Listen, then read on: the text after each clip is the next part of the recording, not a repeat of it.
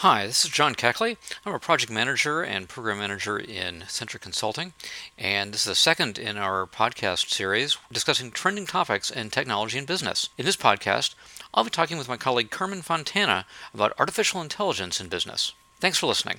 So, Carmen, tell me more about yourself. I'm Carmen Fontana. I'm the Cloud and AI Practice Lead here at Centric. I live in Cleveland, Ohio. Outside of work, with my very scarce free time, I love to travel with my husband and sons, and I'm a runner. I like to read and try to do jigsaw puzzles too to keep the brain fresh. You moved into this role, and you've been working on a project with AI. At least that's what I understand. So, tell me about it. How did you get involved with it? What's it like? So I'm working on a project, we're calling it the Employee Attrition Project. And the premise of this project is really how can we leverage machine learning to analyze employee patterns of behavior and ultimately predict which employees are most likely to leave your organization. And really, the true motivator for this project was, we were seeing it both in ourselves, but also with our clients, and the unemployment rates painfully low if you're an employer, probably good if you're a candidate on the market, but it's really hard right now to attract and retain the best talent just because there's so much competition. And so being able to have a smart, intelligent way to identify potential hotspots in your organization, allowing you to be more proactive about some of your human resources practices, it goes a long way, and it's a business driver in this job market. Okay, well, that does sound exciting. So, was this something, are we doing this for a client, or is this something that we're doing internal to Centric right now? Yeah, so we started out as a proof of concept, doing it, practicing what we preached, and did it on ourselves, and saw that there was certainly some legs to it. But we wanted to apply the concepts that we learned from doing it internally on some different data sets. Organizations that have much higher turnover rates than we do at Centric. We're kind of blessed here that we have pretty low turnover rates, but some of our clients have major pain points, 20, 25% turnover. So we have two different clients we're working with right now. Both work in industries where they need skilled workers, but there's a lot of competition for those skilled workers. So we're hoping that this project will allow them to figure out, the best type of people to hire, but also how to retain those top hires. All right. And just to go a little bit deeper in it, because you've got me intrigued, how is AI different in a case like this than sort of typical data analytics? Because it sounds like a data problem, right? But how is AI? How does AI make it different? Yeah, and that's one of the questions we get was managers say, I know which one of my employees are going to leave. And I always say, you probably do, because most good managers, they know their employees, they're talking to their employees, they have a good sense of which employees are most likely to leave their organization. But that doesn't scale real well. And so that's where machine learning is really helpful. You know the 6 people on your team, but you don't know the 6,000 people within your organization and their propensity to leave. And the difference between predictive modeling, machine learning versus traditional analytics is traditional analytics tends to be retrospective. So looking back at what happened in the past. And certainly there's an element of that with machine learning. You need to see what happened in the past so you can learn from it. But really machine learning is looking forward. So, hey, let's learn from the past, but then let's apply it to the future. So let's take our current employees and predict what they're going to do in the future. I think that's really a differentiator between traditional analytics and predictive modeling. Okay, cool. That starts to put some shape around it. I like that. So let's break it down a little bit more. When people talk about AI or machine learning in business, are they talking about, is it really one thing, that we're just seeing in a lot of different applications? Is it 3 different things? Is it 10? It's a very common question because there is so much terminology, and it kind of all bleeds together, and it's complicated, and because there is so many terms. But honestly, at the end of the day, it's pretty straightforward. Artificial intelligence, or AI, it's kind of become a really generic catch-all term for just intelligent technology. So that intelligent technology might be image recognition, natural language processing, common applications you might see is your self-driving cars or Siri or Alexa. Those are applications of artificial intelligence, intelligent technology. Another word, which I've already dropped, is machine learning. And machine learning is kind of the engine that makes artificial intelligence run. It's the brain behind it. So you'll hear that word. A lot of times machine learning and AI are used interchangeably. I try not to get fussy about terminology because at the end of the day, it's about that intelligence. One other term you might hear a lot, it's become very popular, is deep learning. And I say deep learning is machine learning with more sophisticated math. I say that a little bit facetiously. Right. There is certainly a lot more math involved, but deep learning is a really important development in this space because it allows us to do really complicated things that just really weren't possible before. And when I say complicated things, the image recognition, the natural language processing, that's fueled by deep learning. So deep learning, machine learning, that's the engine. Artificial intelligence, that's just a generic word that is used in this space. So AI is really big right now. We're seeing it discussed as a potential solution for a lot of different business problems. Where do you see it having the biggest potential? And do you see any areas where you don't see it playing much of a role? So there's a lot of excitement, a lot of case studies around how machine learning AI is used in the consumer space. So for instance, Netflix, they use machine learning to predict which movies you might want to watch. One of my favorite machine learning applications, Stitch Fix, it helps you predict which clothing that you might want to buy. So those are really fun, exciting consumer applications. But where I really see the biggest potential is in the kind of the non-glamorous stuff that businesses need to do every day to run better. One huge explosion area is using AI for predictive maintenance. So think factory floors, think solar panels out in the desert. Companies spend a lot of money in the repair cycle. And so being able to predict ahead of time what's going to fail allows them to be smarter about fixing things, but also ordering replacements, things of that nature. So certainly not glamorous, but a huge impact to the bottom line. We've seen it in our space, once again, talking about practice what we preach. We use machine learning to help us staff our projects smarter. And we saw a huge improvement in how we run our business. I think that's where companies are going to realize the biggest value is when they apply it to some of the business processes that really drive how they work and go forward. That's a great summary there, but do you see places where you don't see it playing much of a role, or it just doesn't quite fit? That's a great question. People are always worried about, are the robots going to take all my jobs? And the answer is, they are going to take some of our jobs. There are jobs that are going to be eliminated or at least reduced by this technology, whether it's truck drivers because of autonomous vehicles or if it's radiologists, doctors who read CT scans because the technology can do it as well as they do. Certainly there's going to be impact in those areas. But the places where we as humans really exceed and I just don't see the computers catching up in, are those jobs that require creativity, empathy, very nuanced communications. That's where humans are going to outpace the robots for a very long time.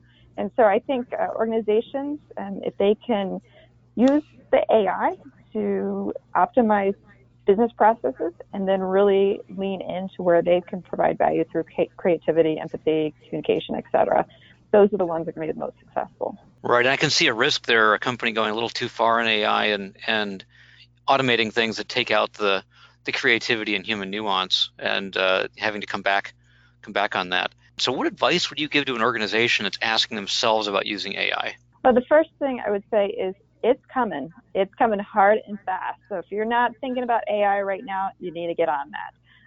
AI is real, and it's there's been certainly hype cycles around AI in the past. But this time it's real. It's happening. I would recommend if a company is new to AI, which many companies are, it's totally fine, is pick an area of your business where you can focus, where you can do proof of concepts, where you can build out understanding of AI as well as confidence and comfort and familiarity with it. Use that and then figure out, okay, where else can I use this in my business and let that snowball. Well, where do you see the biggest challenges an organization would face in trying to make use of it? Well, there's certainly a lack of AI skilled professionals out there. So just being able to find the technical knowledge is difficult. In our case, a lot of our partners come to us to leverage us for those pieces. But we also recommend that companies have that AI knowledge both in-house as well as with partners, because it is it's going to become a fundamental piece of your business. I'd say the other piece, which is equally as important as the technology, is really spend time thinking about the people. Right. There is a amount of trepidation about artificial intelligence, rightfully so, really. And your organization needs to brace for that change. It's going to be If it's not done well, it'll be abrasive and it's going to be painful. But if it's done well, there'll still be nerves, but you can do it in a way that's sympathetic and knowledgeable about the humans that work with you. Great. So you started touching on the technology there. A great lead into the next question. Are we at the point of seeing packaged solutions for AI or machine learning, or is it all pretty much homegrown stuff at this point? What we're seeing right now with the explosion of AI is because AI is becoming way more accessible. So I actually got in the space late 90s. My senior project in college was, in true college project fashion, very niche, but building a machine learning model to model climate change in the former Soviet Union. So it was a bit ahead of its time. Unfortunately, we weren't talking about climate change back then, and certainly weren't talking about Russia. Maybe we should have been. And we didn't even use the word machine learning. But at that time, it was very difficult to do this predictive modeling. We didn't have the compute power and to do the complicated calculations that were required. And it required a deep level of data science knowledge. Fast forward to today, we have the cloud, which allows us to scale very quickly, add a ton of compute power so we can run our algorithms and be done with it. But we also have these prepackaged solutions that do the natural language processing, that do the image recognition for us. And so we don't even have to be a data scientist to do that. So AWS, Amazon Web Services, Microsoft, Google, they all have these built-in cognitive services that can really be applied to your existing applications in a pretty painless manner. Cool. Do any really stand out right now? You talked about a bunch of different packages. Any that stand out as a leader or something to watch? Yeah, AWS and Azure have really run out in front of the crowd in terms of their dominance of the cloud space and thus their dominance of making AI accessible to the masses. We are seeing Google make a pretty big effort in that space. They're not quite the same level as those two, but of course, Google is Google. They got a lot of smart people there. They've been working in the AI space internally for a very long time. So once they start leveraging that to externally for other people to use, I certainly see them as being a player along with Microsoft and Amazon. Okay. And just relating, I think, to what it takes for an organization to deploy it, you started to mention a couple things. I can see there are a number of complementary disciplines. Obviously, big data is a necessary part of this. Change management comes in. Do you see any other significant disciplines that need to be tied in and also need to be successful? Yeah, well, you nailed two of the most important ones, data and analytics. These algorithms run on data, and the more data you have, the smarter they are. So data and analytics is a natural partner with artificial intelligence. Change management, we already kind of talked about that. This is a big change. It is a change in how we work. So making sure we have emphasis on the people is so important. We talked about the technology, we talked about the people. I'd also throw in the process. So, we used the example earlier about predicting equipment failures. So we have the technology to predict the failures, but you still have to have a process in place. Once you have that prediction, how are you going to service that in a timely manner? How are you going to apply that to your supply chain and make sure you have the parts on time? So it certainly is an integrated model, AI, between people, process, and technology. And then you talked a little earlier about, some of the jobs, certain sorts of jobs will be displaced or certainly change significantly based on AI.